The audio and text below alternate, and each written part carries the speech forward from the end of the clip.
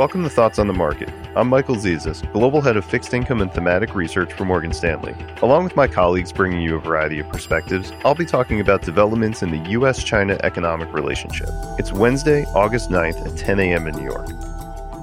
News this week broke that the U.S. government is close to finalizing rules that would limit U.S. investment into China related to cutting-edge tech sectors, such as quantum computing and artificial intelligence. The long-awaited move, which we've discussed many times on this podcast, is yet another sign that the rewiring of the global economic system continues, transitioning from one of globalization to that of a multipolar world.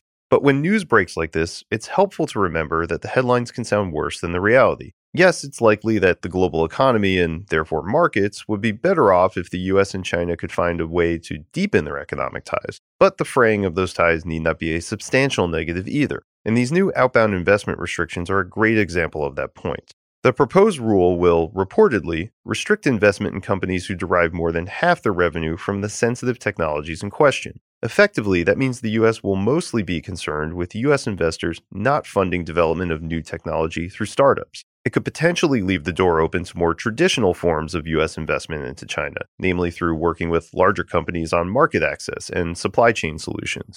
So, while many companies are still likely to seek diversification away from China for their supply chains, they still have the ability to do this over time, as opposed to an abrupt decoupling that investors would likely see as carrying much greater risk to the global economy and markets. So, this gives investors a better chance to identify the opportunities that emerge as companies and governments spend money to adapt to these new constraints. Security as an investment theme is something we see potential in, with the defense sector and many industrial subsectors as beneficiaries. Geographically, we see Mexico, India, and broader Asia as best positioned to capture investment and jobs from supply chain realignment, given their labor costs and proximity to key end markets. Thanks for listening. If you enjoy the show, please share thoughts on the market with a friend or colleague, or leave us a review on Apple Podcasts. It helps more people find the show.